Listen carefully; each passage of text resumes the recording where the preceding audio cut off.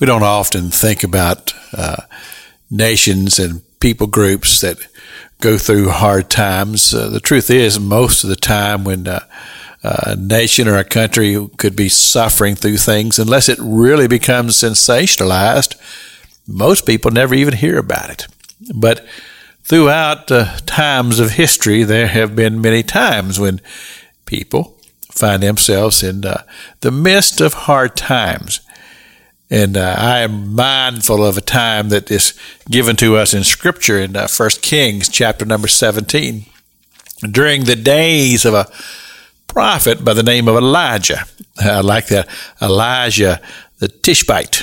And Elijah was raised up by God to prophesy in a very difficult time in history. He lived during the days of the northern kingdom of Israel. And this is the splinter part of the kingdom of David that had split off and had gone into idolatry and worship of false gods. And it was a very difficult, very dark time. And a king by the name of Ahaz had risen to power. And he was a very wicked man, but yet his wickedness paled to the wickedness of his wife, Jezebel. And Elijah prophesied during those days. And he was one who stood against the forces and the powers of the times. But he was a powerful prophet, and he knew how to pray and get a hold of God. And the things that Elijah would pray about and God would respond to brought much dissatisfaction to the royal palace. And Ahab had put an edict out against Elijah. He wanted Elijah captured, tortured, and killed.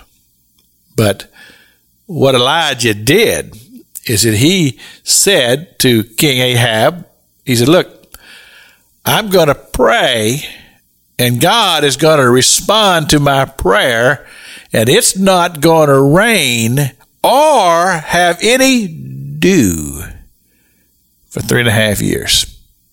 Now, I'm going to tell you something. This is an incredible thing. I remember reading an article one time, and I wish I had it, but I don't. But they just talked about the amount of rain and how much water was being held back by Elijah's decree. And so, of course, this brought a tremendous drought and famine to the land. People were suffering.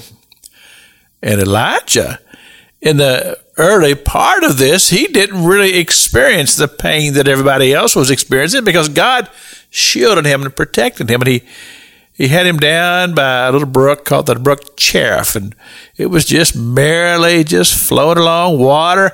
Ravens were bringing him food every day. What a life. But the scripture says, and after a while, the brook dried up.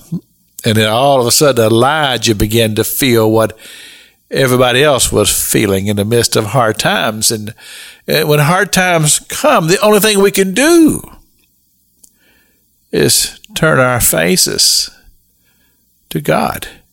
It's Pastor Jack King with the gospel on the radio broadcast.